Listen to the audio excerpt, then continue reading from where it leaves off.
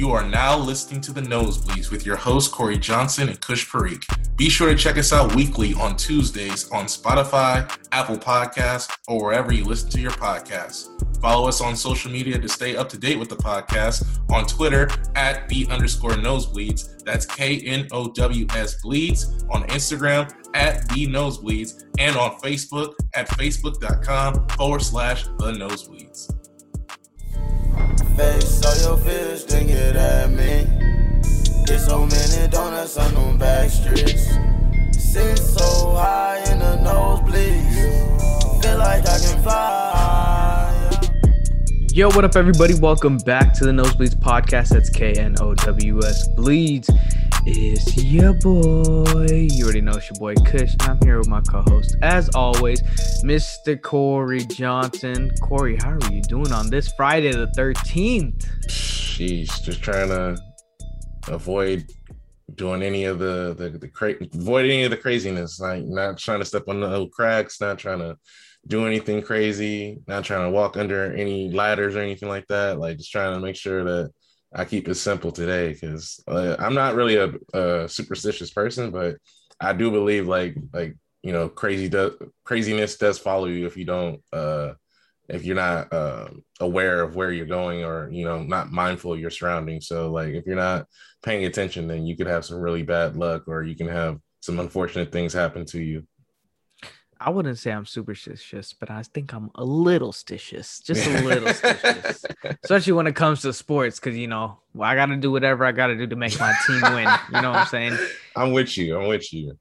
Let's get started. We have not talked about the NFL in a minute, and NFL preseason has started, which means football season is right around the corner. So let's talk some news from around the league and give some of our opinions. Let's start off probably with the biggest headline of the offseason, which was Aaron Rodgers and the Green Bay Packers drama, which finally came to a halt after both sides have agreed to renegotiate the contract. The reigning MVP has had 3 years left on his 4-year, $134 million deal. But with the new terms, he will be making $27.5 million in 2021, which is $9.7 million less than he originally would have made. And in 2022, he will be making $46.1 million, and the base salary being $26.5 million. And with this renegotiation, he has voided the 2023 contract, which means he could be a free agent after the 2022 season because he cannot be franchise tagged in this new contract. So I feel like these renegotiations has allowed Rodgers to void his a year in his deal, which means he doesn't have to stay in Green Bay. I think it also allows Green Bay the opportunity to trade him next season with less of a cap hit to their salary cap. So what's your take on this whole Aaron Rodgers and Green Bay Packers soap opera, if I may, coming to a renegotiated contract?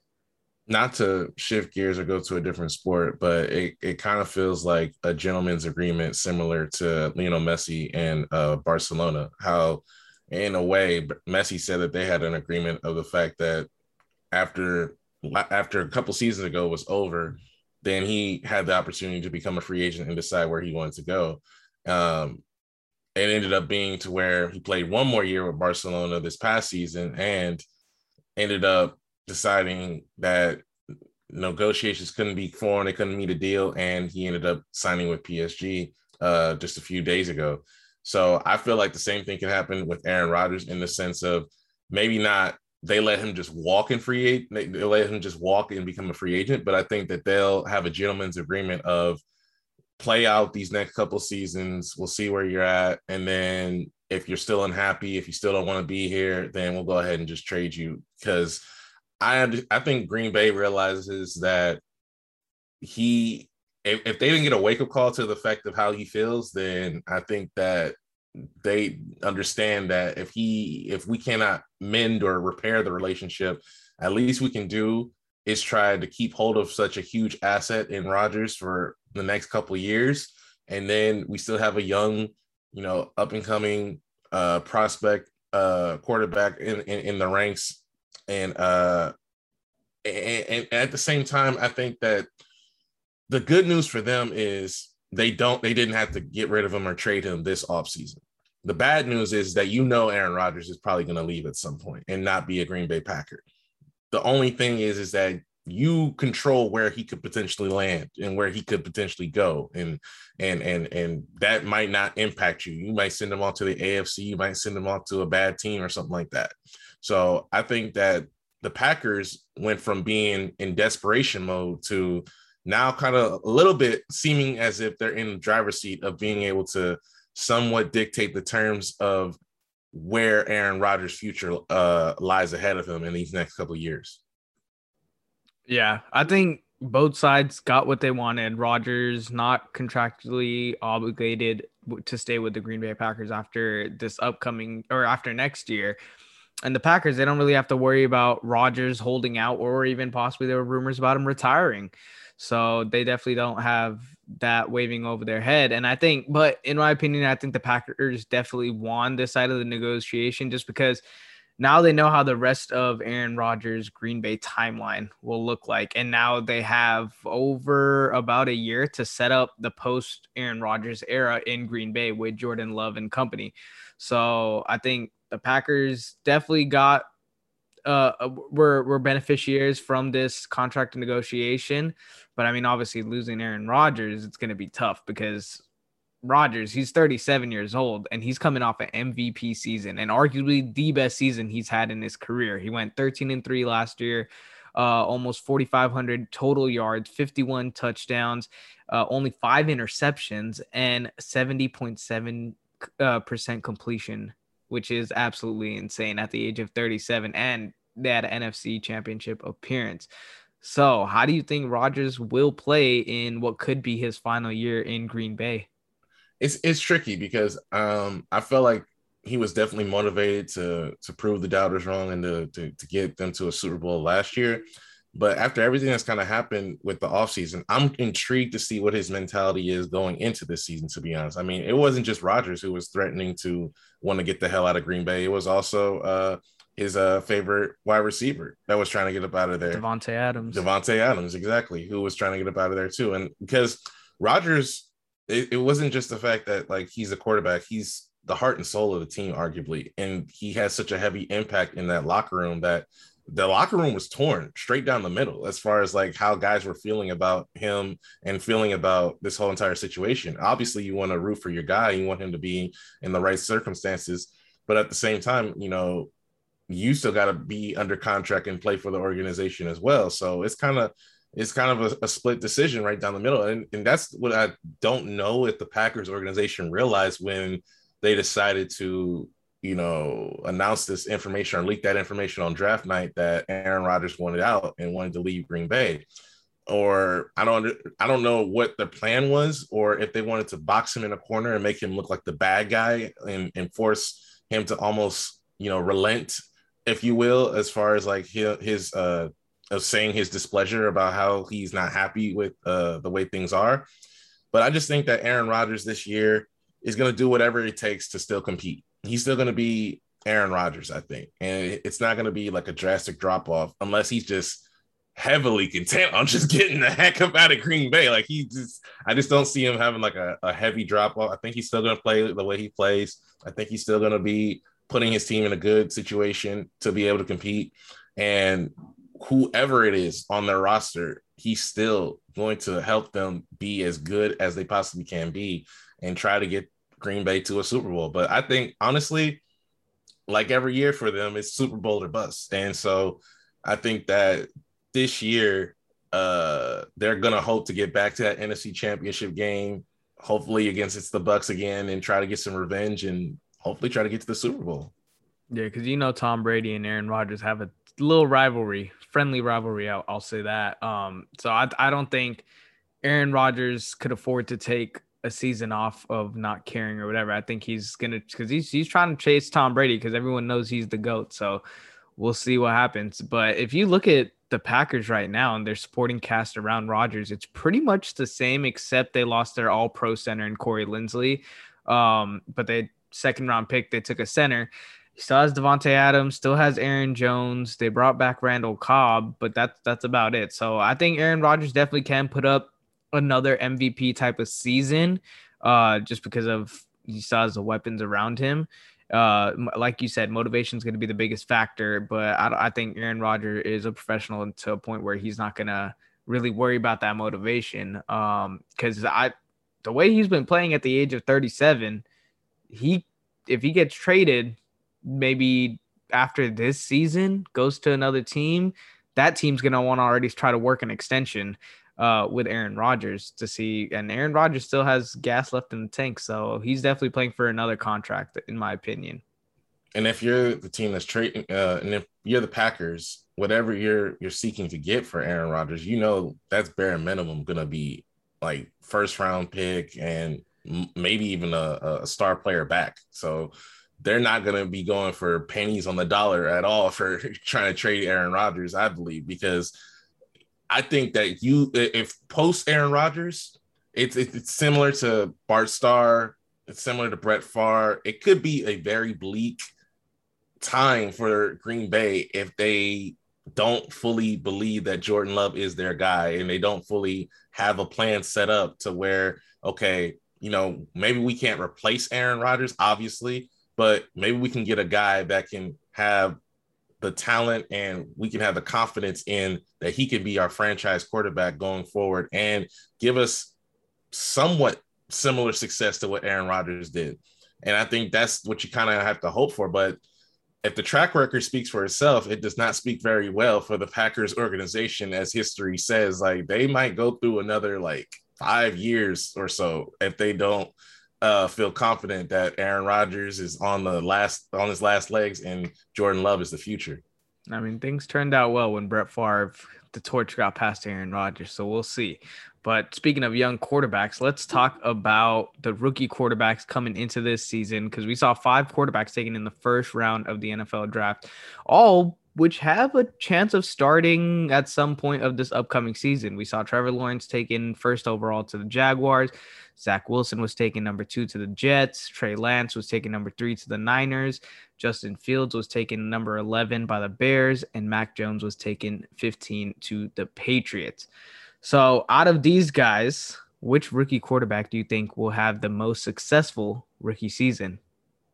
Well, let me break it down like this way. I feel like Wilson and Trevor Lawrence are going to be the 2 quarterbacks that we're assuming are going to play right out the gate. Like, they're going to play the most. So if either of those 2, are going to have majority of the snaps, then I would say it's probably going to be between those 2. Trey Lance, I'm not sure if he's going to start right out the gate.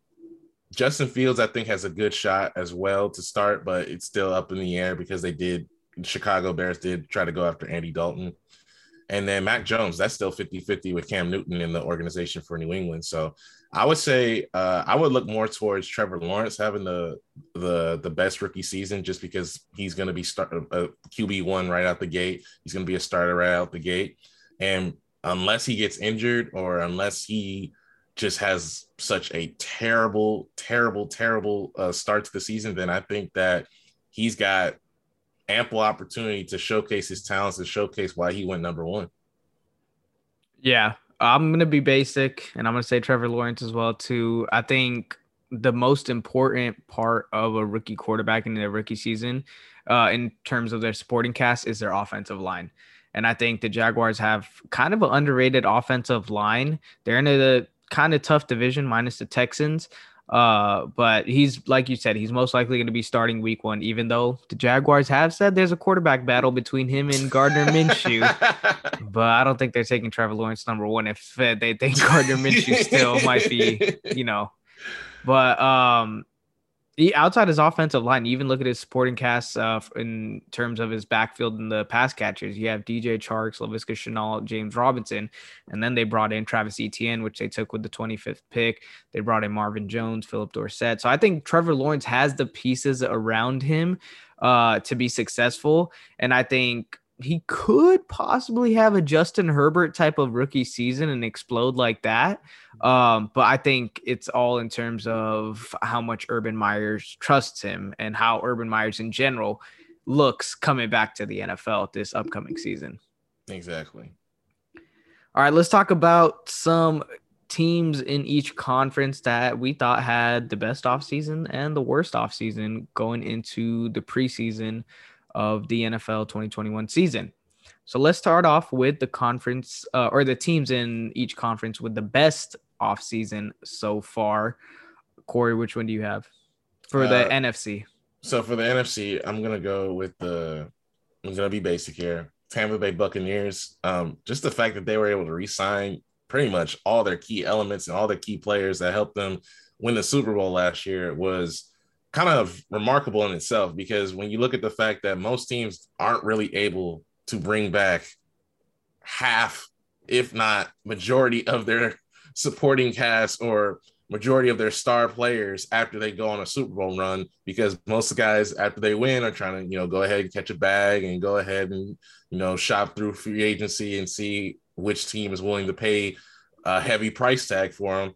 None of these guys really were all about that. They were trying to get back together. They were trying to, formulate a way to where they can get back on the same team and play with one another, because they know they got Tom Brady still in, he's still playing at a high level.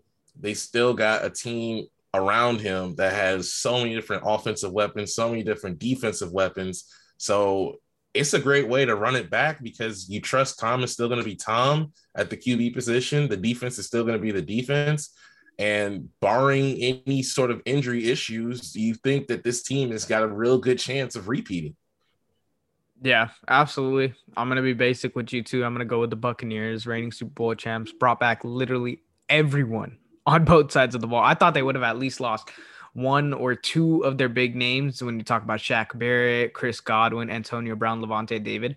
Instead, they end up bringing back all of them. Still to this day, I don't know how they did it, but they did it. And it's crazy because if you look at last season, they're running this to win a Super Bowl. There was nothing fluky about it. It was just pure talent. Like we've seen teams that kind of get lucky with in terms of the opponent's injuries. We see it in multiple sports, but I mean, you look at they beat Washington fair and square. They beat the Saints fair and square, beat the Packers fair and square. I mean, maybe if the Packers had some better play calling, but and then they beat the Chiefs, which you could say Patrick Mahomes was injured a little bit, but that whole line gave him no protection. That's what I'm saying, and they beat him pretty fair and square, 31-9. So definitely not a fluky Super Bowl run. So I think the fact that they literally are bringing back the same exact team with a year of experience with one another under the belt. I mean, this team's scary in the NFC, and I think they had the best offseason in the NFC.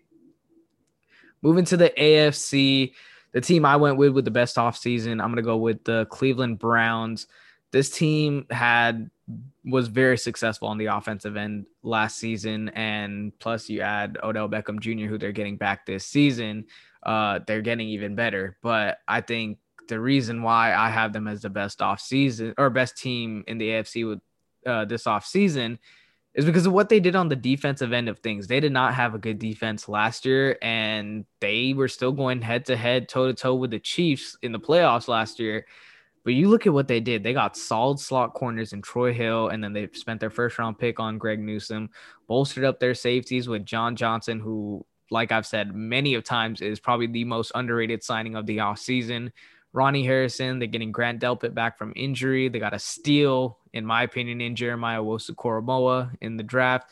And then they pair up Myles Garrett with former number 1 overall pick Jadeveon Clowney. So this defense is very, very scary. Added to the offensive firepower that they had. And I think their days of being the laughingstock of the league are now over. And I think it's a new era in Cleveland. And they're going to be making some noise this season, which I hate to see personally because I'm a Ravens fan and they're in my division. So, but I mean, kudos to the Browns because I think they did a hell of a job this offseason pointing out their needs this offseason and going out and getting those needs for this team to try to contend for a Super Bowl. Oh, and then on top of that, I forgot to mention, they extended Nick Chubb to a 3-year, $36 million deal. So, I mean, they got their workhorse back on a 3-year deal. Little pricey, but I mean, to get a running back like Nick Chubb, that's how much it's going to cost. So I got to go with the Cleveland Browns. Yeah, Browns is definitely looking good. But I feel like the team that really had one thing that they needed to fix and go out and they needed to fix that and that was the Kansas City Chiefs with their offensive line. They definitely went out and did that. Making the trade for Orlando Brown was a big addition for them this offseason. Sorry, Kush. They had to go ahead and raid your Ravens. But I feel like the Chiefs knew exactly what the problem is and what prevented them from going back to back. And that was the fact that they just didn't have O-line help. They also getting some guys back from opting out as well. I think that the biggest thing for them this season is how do you bounce back from a Super Bowl loss? Because you lost the last game of the season. That was it. There was no more games. There was nothing after that. It was like you lost the last game of the season on the biggest of stage. Everybody saw it. Everybody remembers it. And it's kind of just like, dang, like, how do you come back this year after having so much success a couple seasons ago? So I think it was a little bit of humble pie for Kansas City. Everybody was talking about dynasty this, Mahomes the greatest of all time, this and that. And I think that when you look at that, I'm hoping that we get a hungry Kansas City Chiefs team that's looking to get back to the Super Bowl for a third straight season.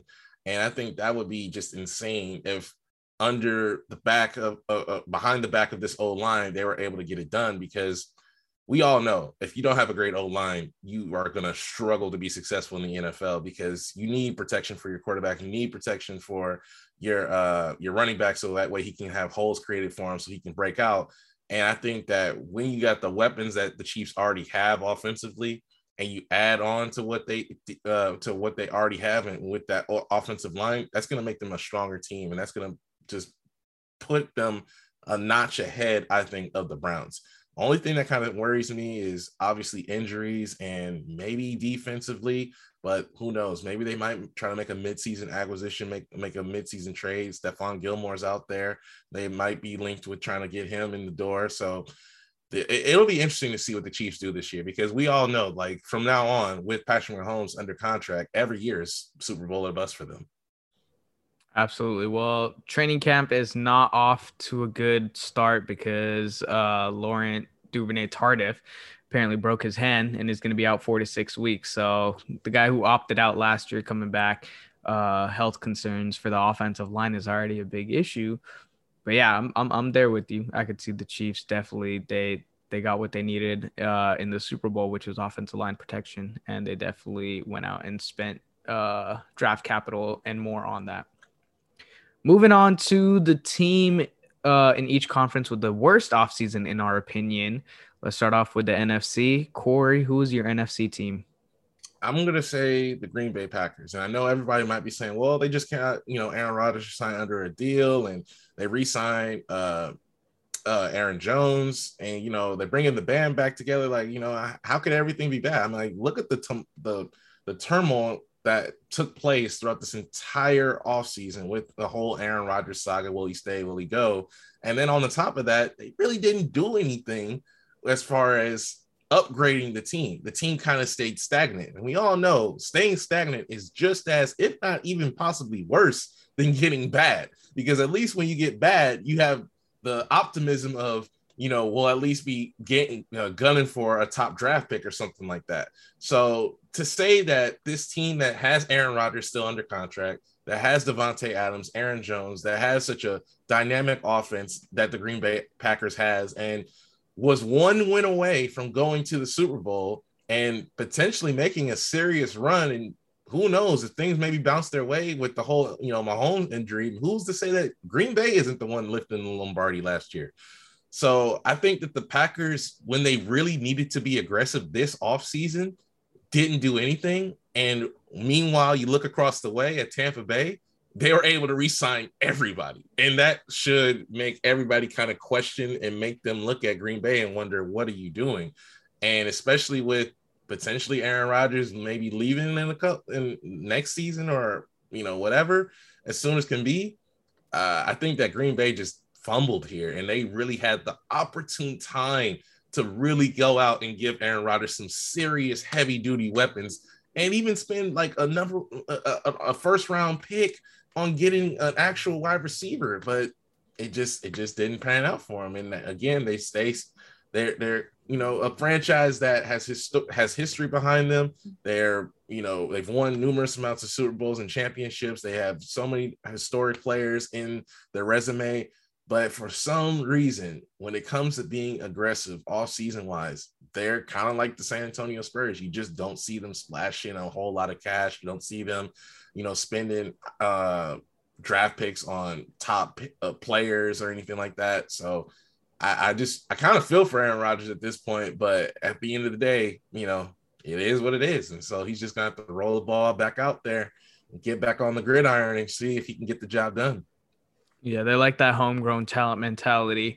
I'm just going to laugh my ass off when Aaron Rodgers is finally traded and Jordan Love, and they finally spend a first-round pick on a wide receiver for Jordan Love. You feel like that's going to happen, right? Yeah, you feel like that's going to happen. Oh, yeah. I won't be surprised because it's going to be a big F you to Aaron Rodgers. But the team I'm going to go with for the worst offseason in the NFC, it's got to be the Seattle Seahawks. By all means, I'm not saying the Seahawks are a bad team, but when you're in the arguably the toughest division in the NFL and every other team in the division got better, and if anything, you got worse, you were the reason why they're in contention for the worst team in the offseason. The only good thing that I think came out of this team this offseason was the Seahawks trading for Gabe Jackson, the offensive lineman from the Raiders. But definitely they got worse on defense. Offensively, they didn't really do anything besides Gabe Jackson to help out Russell Wilson. So offensively, let's start there. There are rumors about Russell Wilson being on the trading block, and it went as far as Russell Wilson giving a list of teams that he would be traded or waiving his no trade clause too. So it got that deep into it. And then you put together a subpar offensive line yet again, which honestly credit to Russell Wilson and his patience for dealing with this offensive line. But I will give him credit that they have great wide receivers and a solid running back. So I'll give him that. Defensively, they lost Shaquille Griffin, who is a top cornerback in the league, lost Jaron Reed, who is their starting defense tackle, and did not get suitable replacements, in my opinion, for these two key pieces that they lost. And in general, they only had 3 draft picks this year, a second, a fourth, and a sixth. And none of the picks that they really made with those blew me away, but only time will tell. So I'm kind of like on the fence about their draft picks.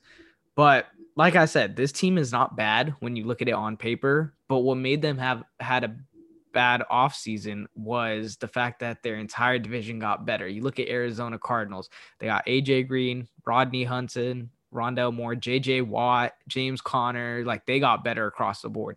San Francisco, they got Trent Williams, Alex Mack, Trey Lance, getting George Kittle and Nick Bosa back from injury this year. And then you look at the Los Angeles Rams. I mean, they got a competent quarterback. That's all I need to say is they got better at the quarterback position. So that's why I'm going to say that the Seahawks had a bad offseason, probably the worst offseason, just because you look at a team with the ability to contend year in and year out. But they got knocked out of the playoffs last year in the wild card to the Rams. And what do? They don't get any better. If anything, in my opinion, they get worse in the offseason. So they're still in that kind of playoff contention kind of tier right now. But I mean, with Russell Wilson as your quarterback, you got to, it's contend. It's win or bust for the Seahawks. So I'm going to chalk this offseason up as an L for them. Moving on to the AFC. Some of our listeners are not going to be happy with this one, but I'm going to say the Raiders. I could have gone the easy route and said the Texans just because I feel like that's the most obvious one. Of course. But I felt like I went the easy route with the Trevor Lawrence pick and with the Buccaneers. So I'm gonna change things up and I'm going to say the Raiders. And in my opinion, I think the Raiders lack identity. They aren't good enough to make playoffs, but they aren't terrible to end up with a top 10 draft pick in the upcoming draft. And I feel like they're hesitant to press the rebuild button, but they're making moves that makes it seem like they want to rebuild, but then they're also making moves that makes them seem like they want to compete for a playoff spot. So this team lacks identity a lot on the offensive end. They traded away 2 of their top offensive linemen in Rodney Hudson and Gabe Jackson.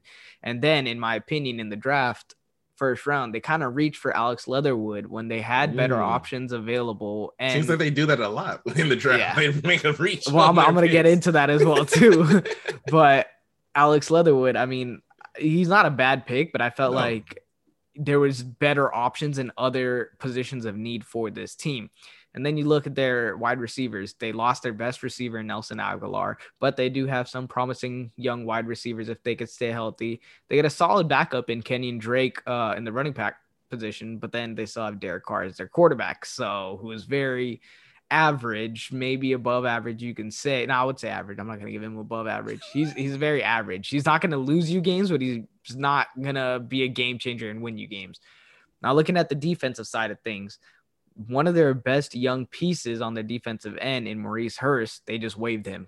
And then they go out and they sign Yannick Ngakoue, who they got on a team-friendly contract, so I will give him that. And then to your point of their draft picks not panning out that well, Cleveland Farrell has yet to play to his 4th overall pick potential when they had Devin White right there, and we saw what Devin White does for a team. I think that's going to haunt them for a very long time, just like with the Jamarcus Russell and what was it? I think it was Calvin Johnson. Yep, yeah. Calvin Johnson. So, I mean, they just have tough luck in the draft. And then, in my opinion, I think they have one of the worst linebacking cores in the NFL, and they did nothing to help that. They drafted a bunch of safeties. I like the Morig pick, but other than that, it was kind of a head scratcher. And in my opinion, this pass coverage for this defensive team is not going to be good, especially in a division that has Patrick Mahomes and Justin Herbert. I think this might be one of the worst defenses in the AFC, and their offense doesn't have enough firepower to carry this team against top teams in the AFC, but they aren't terribly bad. Like I said, that they'll end up with a top pick in the draft. So it'll be another average, mediocre upcoming season for the Raiders. And that's why I think they had one of the worst off seasons. Corey, what about you? What was your AFC team? Well, I am going to be basic, and I'm going to say the Texans because which you're not wrong. But I look at what happened with the Raiders, and like you said, no identity, zero identity whatsoever. But it's crazy how they're still not in a worse state than the Texans, because at least they somewhat are in a spot where they can compete. The Texans have no idea where they're at. First of all, they hired a 65-year-old head coach in David Culley, who had never been a coordinator and had only been like a coordinator for, I think, way back in like the 90s when he was with UTEP. And then I think the Texans for signing David Culley. And they took him from the worst passing team in the NFL and made him their head coach. Sorry, continue. It goes that way. And then they used their only top 80 pick on a mid-level quarterback prospect in Davis Mills. But I mean, overall, they didn't really have any draft capital to really utilize. And I'll mention that in a second. But honestly, the only thing that I did like was the fact that they got Philip Lindsay. And Philip Lindsay has been balling out these past couple of years. If you've been tracking him in fantasy, you already know the dude's been putting up some serious heavy numbers. And so I think that's pretty much their only positive move. But with all the allegations surrounding Deshaun Watson and plus him deciding that he wants to be traded as well, didn't help the situation. You lost JJ Watt as well. And with all these ex-players now coming out and saying that the Houston Texans are the worst organization in the league and that they don't know how to take care of their star players, they don't know how to develop, they don't know how to do this, they don't know how to do that. And then you just tack on the fact that, man, Bill O'Brien really screwed this organization when he was with him, and he did not set them up to be in a good position because they couldn't technically really rebuild last year as far as, just tank because they didn't have their first pick. And then they really can't even rebuild this year because they're still in limbo. So they might not officially start their rebuild till 2022. So that is really, really bleak to begin with. And I mean, if you're a Houston sports fan, you're not even paying attention to the Texans at this point. It's all about the Rockets. And at least the Rockets have something to give you some sort of joy. And the Astros too. It's all about, not even paying attention to football if you're a Houston sports fan at this point, because the Texans are not doing anything that gives you any sort of hope that they're positioning themselves in a right position as a franchise. And it's crazy, man, how just a few years ago, the Texans were in the playoffs and they were, maybe a few pieces away from being a serious contender and all that type of jazz. But man, now they just become an abysmal franchise and an abysmal team, and it's looking like they're on the trajectory to start that rebuilding process the minute they trade Deshaun Watson.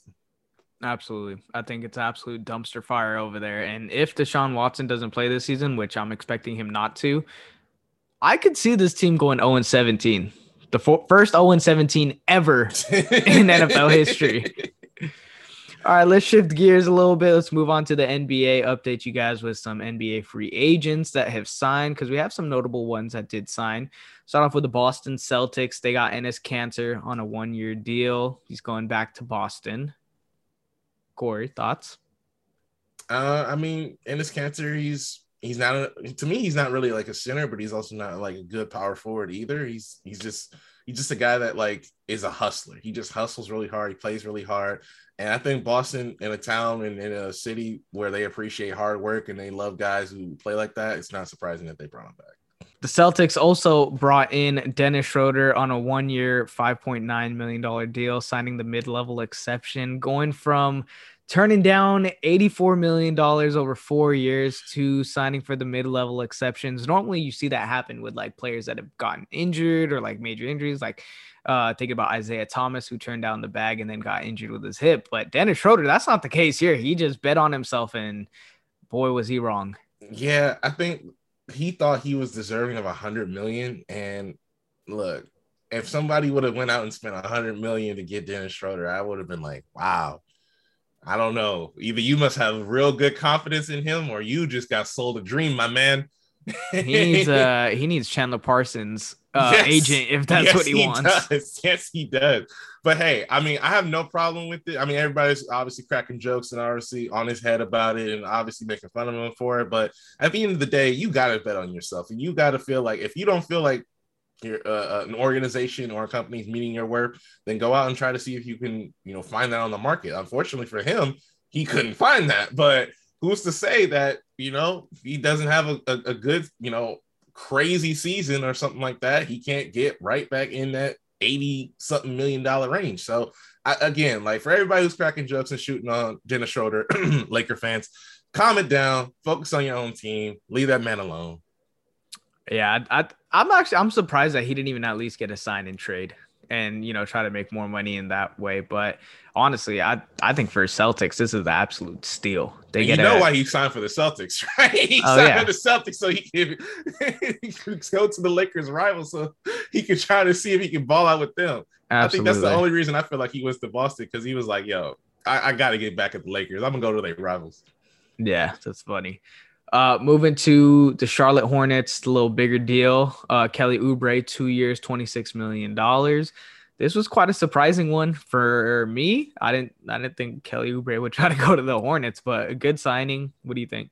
Yeah, I think that's a good guy who I think you could bring off the bench, to be honest with you, and maybe can give you a little bit of a spark. I don't think he kind of was underwhelming for me, like very underwhelming for me when he was at Golden State. I was expecting a lot of things from him, and I was expecting him to play a lot better, and he just didn't live up to that expectation at all. And so I'm hoping that going to Charlotte and being on a team that is going to have playoff aspirations again, similar to Golden State, I think he'll be able to try to flourish while he's back in the Eastern Conference, because there's, while the East is getting better, yes, there are still a lot of teams in the Eastern Conference that you can still, drop 20 on. So I think that Kelly Oubre coming off the bench, or whether it's a starting role, whatever he's able to get, is going to be able to get back into the good graces of the NBA, I think. And then moving on to the Golden State Warriors, they re-signed their 2015 Finals MVP, Andre Iguodala, on a veteran minimum. What are your thoughts? I mean, they probably were thinking like, man, I mean, I know we got Curry, I know we got Clay, but if we want somebody to hit that last game-winning shot for us, we want Iguodala on the team, baby. Yeah. Fate of the universe on the line. Aliens got the death beams. Yeah, I want Iguodala on my team, baby.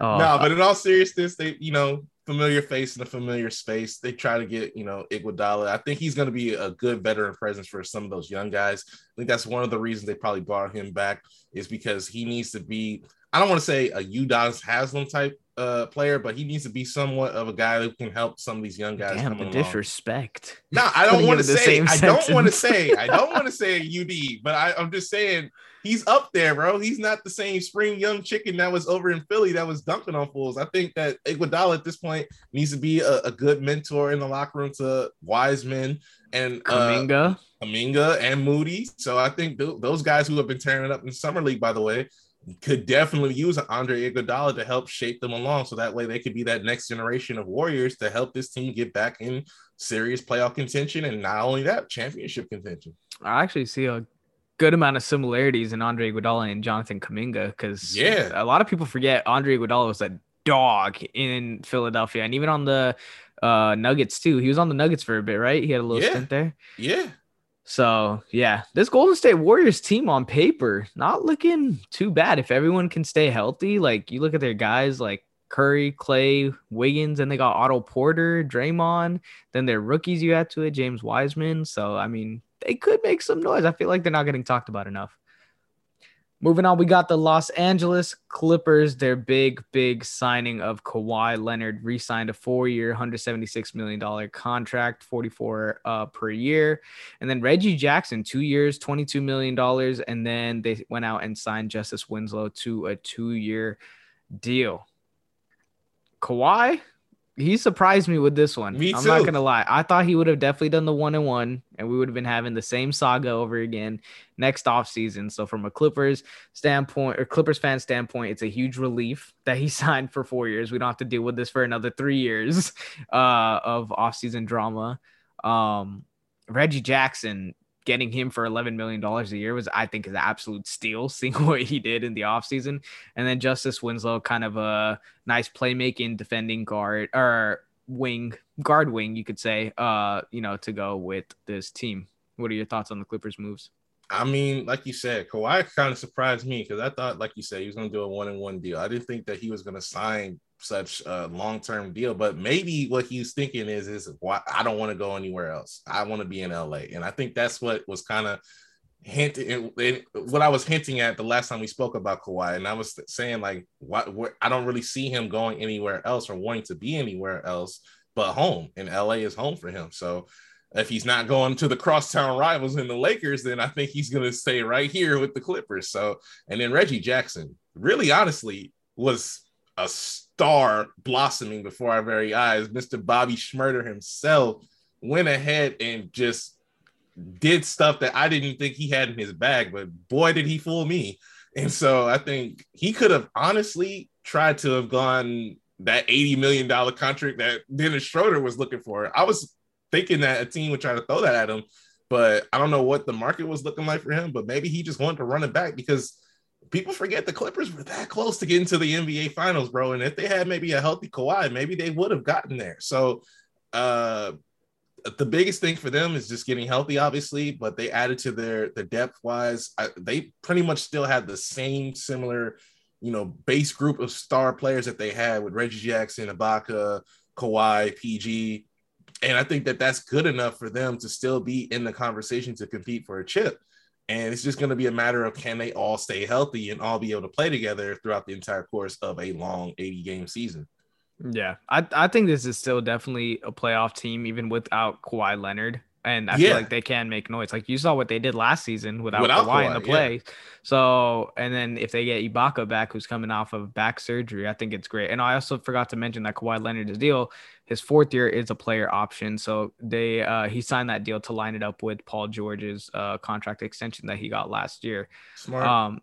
But it's just for Reggie Jackson, like, I will give you guys ammunition against me. If you can go back a year ago and look at the tweets I was sending when we re-signed Reggie Jackson to a 1-year veteran minimum deal, I was like, I love the contract in terms of price-wise, but God, I cannot stand Reggie Jackson. He is just a liability. Yeah. And boy, am I eating those words real quick. And I was begging for the Clippers to re-sign him this year.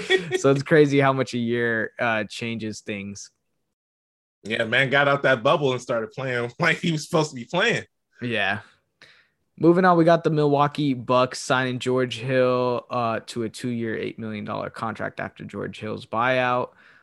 Big thing for the Milwaukee Bucks, getting a veteran guard in George Hill coming back. And he's familiar with the Bucks. He was on their team 2 years ago, I believe.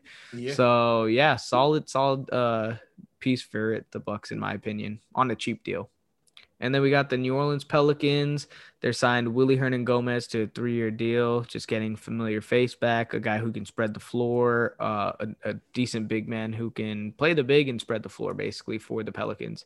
Yeah. Do you feel like, I feel like the Pelicans are just getting worse and worse with all the players that they're adding into their team. And it's kind of like, I'm just wondering, when are they gonna like actually get some player in there that can help Zion be able to take it to the next level? Because we still have not seen Zion in the playoffs yet. And I'm wondering if this goes another couple years without him making it into the postseason, people are going to start clamoring for him to start requesting a trade out of New Orleans. Well, I would definitely say that they definitely got better this year in terms of player fit. They got Jonas Valanciunas, guy who can spread the floor and, bang down low, and you don't have to worry about Zion having to, you know, really bang down low with the big men. And then they trade away Eric Bledsoe as well too, a guy who was a liability space on the floor for them.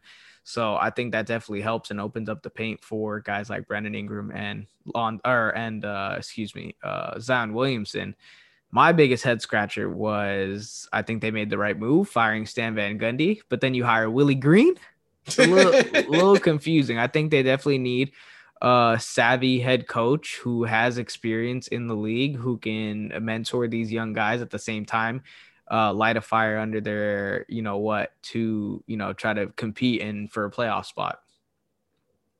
Moving on to the New York Knicks. I love how last episode, at the end of the episode, we were talking about Kemba Walker, possibly like him not staying with the Thunder. And then I think literally like a few hours after we released the episode, Kemba Walker buyout from the Thunder signs with the New York Knicks.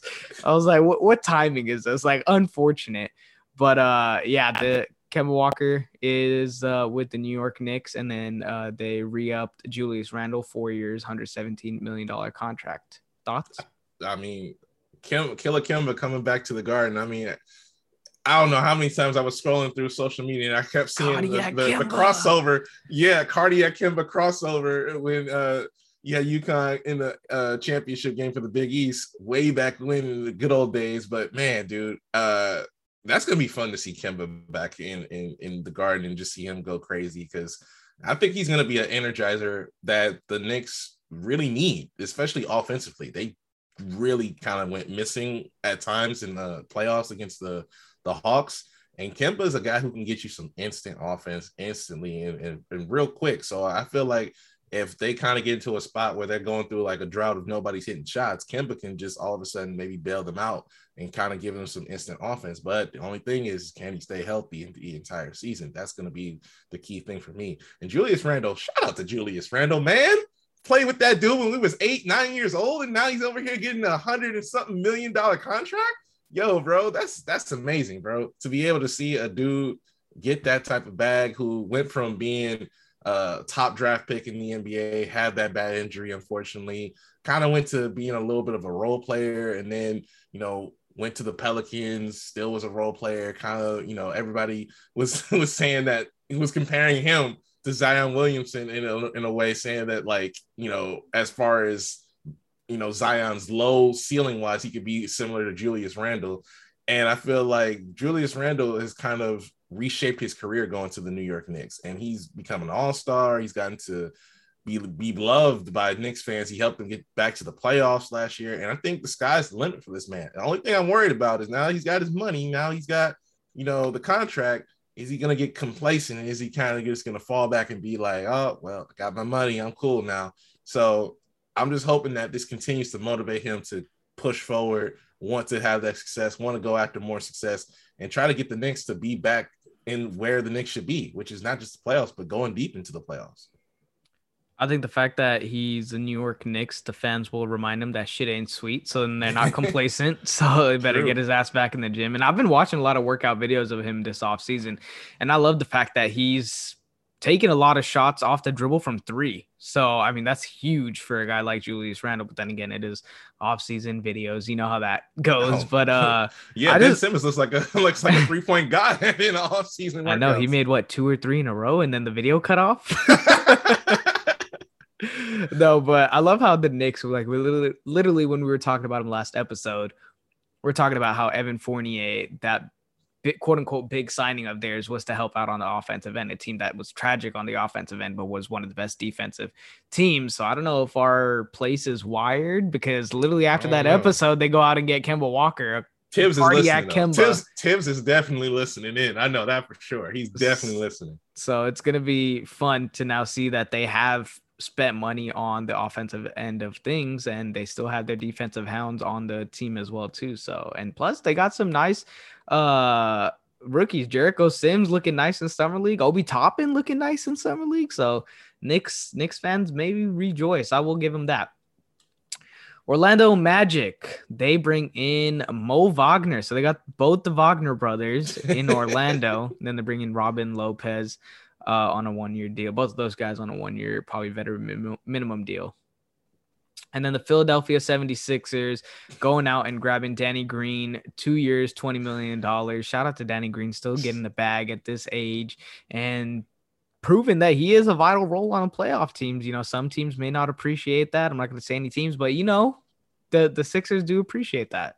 Hey, and you know what's crazy is that, like, isn't it wild that things kind of like went south when he got injured and he wasn't there for the Sixers? Oh, yeah. I'm like, bro, like Danny Green was the key all along. We were talking about Embiid, Simmons, Harris.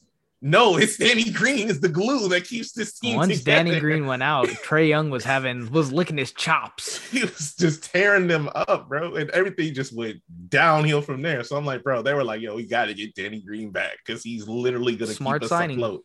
Absolutely. Big signing, huge, underrated signing. Moving on to the Phoenix Suns, they brought in some point guard depth and got Elfrid Payton on a 1-year deal.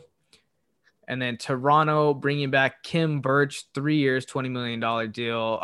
I'm happy for Kim Birch coming from Orlando, guy who I think he went undrafted, and then he was a veteran minimum type of guy. Didn't really get any minutes, and then finally got minutes. When Vucevic got traded, and then Kim Birch got traded to the Raptors, and really got to showcase what kind of player he's all about, because the Raptors needed a big man, and I think Kim Birch is a perfect fit for them.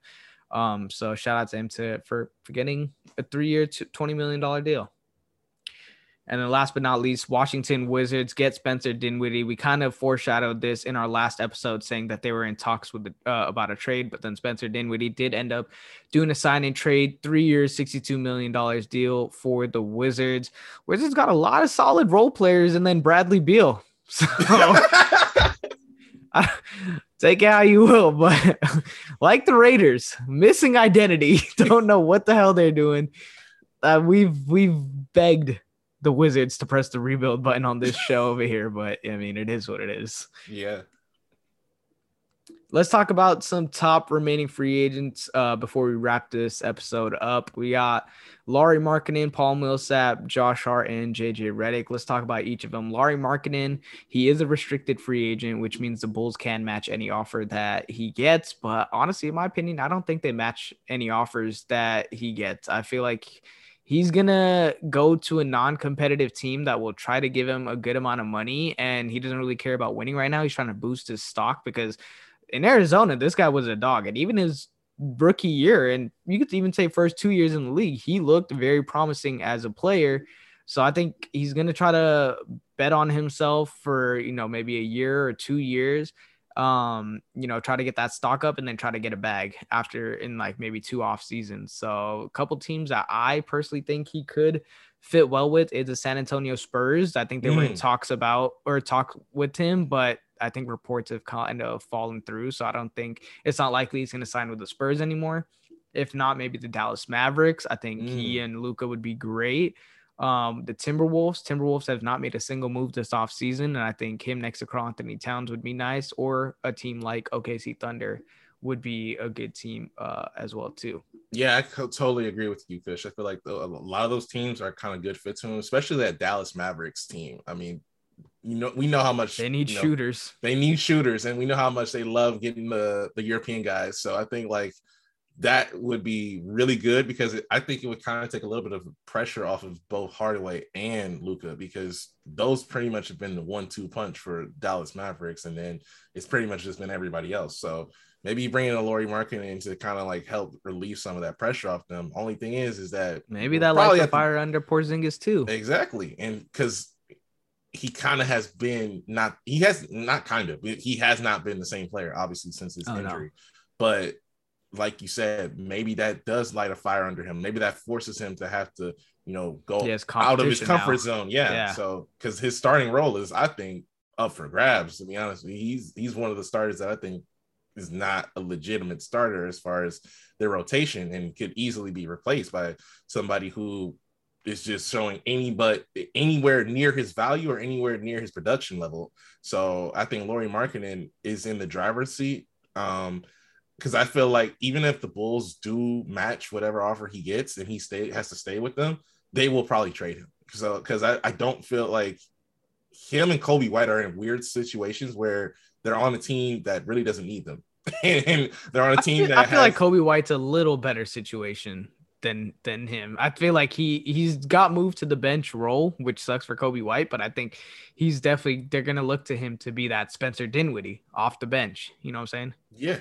I think, like you said, he's in a better situation, but I would say that that pecking order for their point guard situation, Lonzo Ball, Caruso. I'm like, bro, like they really got a lot of point guards on this team now. So it's going to be tough for anybody to get minutes, let alone just Kobe White. But Markkanen, I feel like, is definitely expendable, and they'll be looking to trade him if they have to retain his services. But like you said, Dallas, if you listen, go ahead and try to make a move for Lauri Markkanen, because I feel like that would be helpful. Because if you're tired as a team, and I know Luka's already tired of this, if you're tired as a team going out in the first round, then you definitely need to do something to help you, because the West is the West is only just going to get better. It's not going to get worse. So you got to still maintain.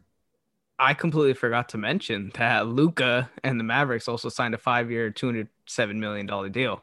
I don't think we talked about that last episode. It happened after, but I completely forgot to mention that. So yeah, that happened as well too. So big, they got their guy, Mark Cuban, I think is absolutely in love with Luka Doncic, and rightfully so. The guy's a generational talent. So yeah, we'll see what happens with Lauri Markkanen. If he goes to the Mavericks, I really like the fit personally. We'll see.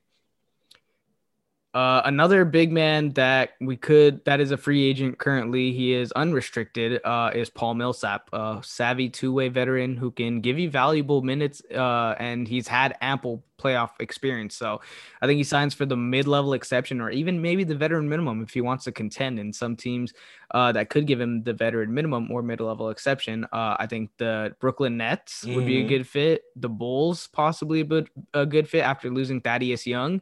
And then the Mavericks, again, I think he'd be a good fit for them. The Warriors possibly, and the Sixers. I think those are all teams that would be good fits for him. It's kind of crazy that we think about it. And he, like, some people, I saw like an argument about it. Like somebody posted like a player A versus player B, and Millsap's numbers are surprisingly, like, if you just think about Paul Millsap, you just say his name, a lot of NBA fans probably be like, oh, Paul Millsap, like, like he's not the same guy he was years ago, but he's still putting up solid, good numbers. Like, he's a good, solid role player. And the fact that the Nuggets kind of let him walk for nothing is kind of like, wow, like, kind of mind-boggling a little bit. But I understand in the sense of maybe they just didn't feel like they wanted to pay him, and they didn't want to have to give him any money. But I think even if they got him for a veteran minimum, though, that power forward kind of room was just big. Like, it was already cramped, because you look at, they have Aaron Gordon still, JaMychal Green, and then they went out and got Jeff Green too. So I mean, there's no real fit for Paul Millsap in my opinion. And then I think they kind of want to ease Bol into the rotation as well too. So yeah, that's my opinion on him with the Nuggets. But continue. But yeah, I think, like you said, the Nets are definitely going to be in the mix, because I think that and I think it also depends on what Paul Millsap wants and what he's looking for. If he's looking for, a lot of money, then he's probably going to go to a team that's not going to be contending. But if he's looking for to be on a contender, then he knows he's already going to have to take that veteran minimum. And I think that's good for him because I believe he hasn't won a championship. So I mean, like, but I don't know what his state of mind is as far as like what he wants to do. But if he wants to compete and be on a championship winning team, he could be a low key a secret weapon. I think because he could have that impact off the bench for a team and really provide a spark off the bench for a team that's trying to win a championship, a la the Brooklyn Nets. I would love to see him on the Brooklyn Nets. I feel like that would be the perfect matchup for him just because he doesn't have to do much on the offensive end. He just has to be that hustle defensive player that he is. So definitely would be. And he is 36 years old. He's going to be turning 37 in February. So he's not on the right side of the NBA clock, but we'll see what happens. Another restricted free agent is Josh Hart. I think the Pelicans will match his offer no matter what team offers him, unless it's like a crazy amount. If it's like 15 million plus a year, which I doubt he gets, I think Josh Hart is going to remain with the Pelicans. But teams that I do feel would be good fits for him if the Pelicans don't match are the Grizzlies, the Thunder, and the Raptors. I think those three teams right there would be good fits for him. Especially the Grizzlies, a young team already that could use another young gun like Josh Hart. Kind of see what Grayson Allen. About. Yep, they lost Grayson Allen, and I feel like, to be honest, the way that Josh Hart kind of plays already kind of mimics that. A guy can shoot and defend, grit and grind. And yeah. So I feel like that would be a big time fit for them if they were able to land him. But again, I agree with you. I don't think that the Pelicans are going to let him leave. I think they're going to try to match whatever offer he gets. So I think Josh Hart is going to be a Pelican. Last but not least, we got JJ Redick, a solid knockdown shooter. We know him to be, like Paul Millsap, has ample playoff experience. He's going to be getting a veteran minimum. I feel like JJ Redick has kind of just fallen off. And it's sad to see because I still think he has something left in the tank, and I think he can definitely help a team because he's a shooter. And I think plenty of teams need shooters. We're seeing what teams are paying for shooters. You saw the Duncan Robinson 5 years, 90 million, when obviously I would say Duncan Robinson has more to offer than JJ Redick, but you're getting a less version of Duncan Robinson for a veteran minimum. So I can definitely see teams try to go out and get JJ Redick. And some of the teams I think would fit him well are the Milwaukee Bucks, the Warriors, the Mavericks, if he goes back to the Mavericks, the Bulls, and the Nets. The Bucks I personally like because they lost Bryn Forbes, which was a key guy off the bench who would just light it up. Maybe not in the playoffs so much, or maybe, the Brooklyn Nets or the Bulls. Because the Bulls, if you look at them, they don't really have a lot of knockdown shooters. No, they just have like a lot of guys who are scorers, but they don't have a lot of shooting depth. So, yeah. But I think if he was going to take a veteran minimum deal, I think he wants to go to a team where he feels like they'll definitely be in the mix for a championship. And so that's probably the Nets. That's probably Sixers, maybe. But I don't know if he wants to go back to that situation. I was going to say, I don't know. I don't think he like – because I was thinking about the Sixers as well too, but I just feel like it was not a good match with the Sixers in there. And then probably the Bucks. But I feel like it's going to probably be an Eastern Conference contending team more so than a Western Conference contending team, because I feel like the East still – has room enough to where, like with the Nets, they still have roster spots open, and then the Bucks, I believe, still have roster spots open for him to be able to get one. But it's going to be tough because he is just pretty much just a shooter at this point, a guy who's just like standing in the corner type. He still doesn't have that explosiveness that he once had a little bit. And I don't know how, like, he was never regarded as like the greatest defender, but I mean, at this point in his career, I think it's tough for you to argue that JJ Redick is a serviceable defender. But I wouldn't even say that. I would say he's a liability on defense. Yeah, so pretty much, it's hard, but we'll see. But outside of seeing JJ Redick get back in the league, one other guy I hope gets back in the league is IT. Like, I don't know if you saw 81 points. 81 points, man. And like, it wasn't just that. It was the video afterwards, after the game, where, man, dude was, emotional. I'm so emotional, like in tears, man. He was just like, yo, I put my whole heart into this. I put all into this. Like, the dude literally went from being an MVP caliber player on top of the NBA to now out of the league. And it's just like, man, that's how quick it can happen in pro sports. And you can be on top of the world at one point, and then next point you could be in obscurity. Absolutely. I think it just also goes to show how bad his hip injury really was. Because if he's hooping, like, I mean, given it's a pro-am, anybody could hoop like that. Like, if you're in the NBA, people could hoop like that. We've seen, like, no-name players in the NBA put up 37, 40 points in pro-ams. But, yeah, Isaiah Thomas, I personally still think he has a lot left in the tank on the offensive side of things. So, but, yeah, definitely emotional. And you got to feel for him. Even just seeing what he's given up and sacrifice to play basketball. I mean, I don't mean to bring up, a dark point of his life, but like when his sister passed away, he was playing on that same day in the playoffs for that team when honestly, in my opinion, I personally wouldn't have played in that game. Me either. I don't think a lot of players wouldn't have played in that game, but it just shows his dedication and his love for the game. So to see that, you could say the NBA has given up on him. I really hope to see him in an NBA jersey this upcoming season for a team and not just a 10-day contract. I hope he gets a season-long injury. I almost said injury. Jesus Christ. A season-long contract. Yes. Jesus. Yeah. So, yeah, I would love to see IT. I'm glad you brought him up. But that's going to wrap it up for this episode of The Nosebleeds. Episode number 80. Damn. Kind of crazy that we have this many episodes. But, yeah, make sure you guys are following us on our social medias. If you aren't after 80 episodes, what are you doing? Come on now. On Twitter at @_nosebleeds. That's KNOWS Bleeds. On Instagram, The Nosebleeds. And on Facebook, look up The Nosebleeds Podcast.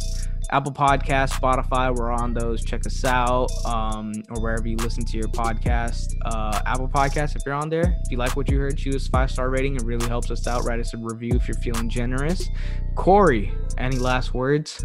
Man, I'm really excited to see what happens this NFL season, just because of the fact that this is going to be a 17-game season, and how many injuries are we going to see this year? I hope we don't see a whole lot, and I'm hoping that it's not crazy. So far, preseason has been,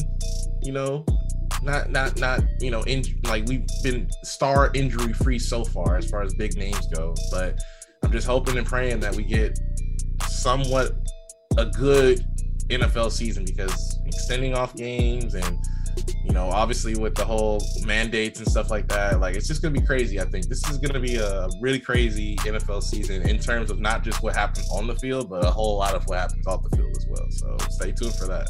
Absolutely. And we're going to be coming up with our predictions pretty soon in a few episodes of this upcoming NFL season. So stay tuned for that. And if you have your predictions as well, make sure you guys send those in to us, because we are always intrigued to hear what you guys have to say. Yes, sir. Just add us or DM us or whatever, and you could be featured on a show for sure.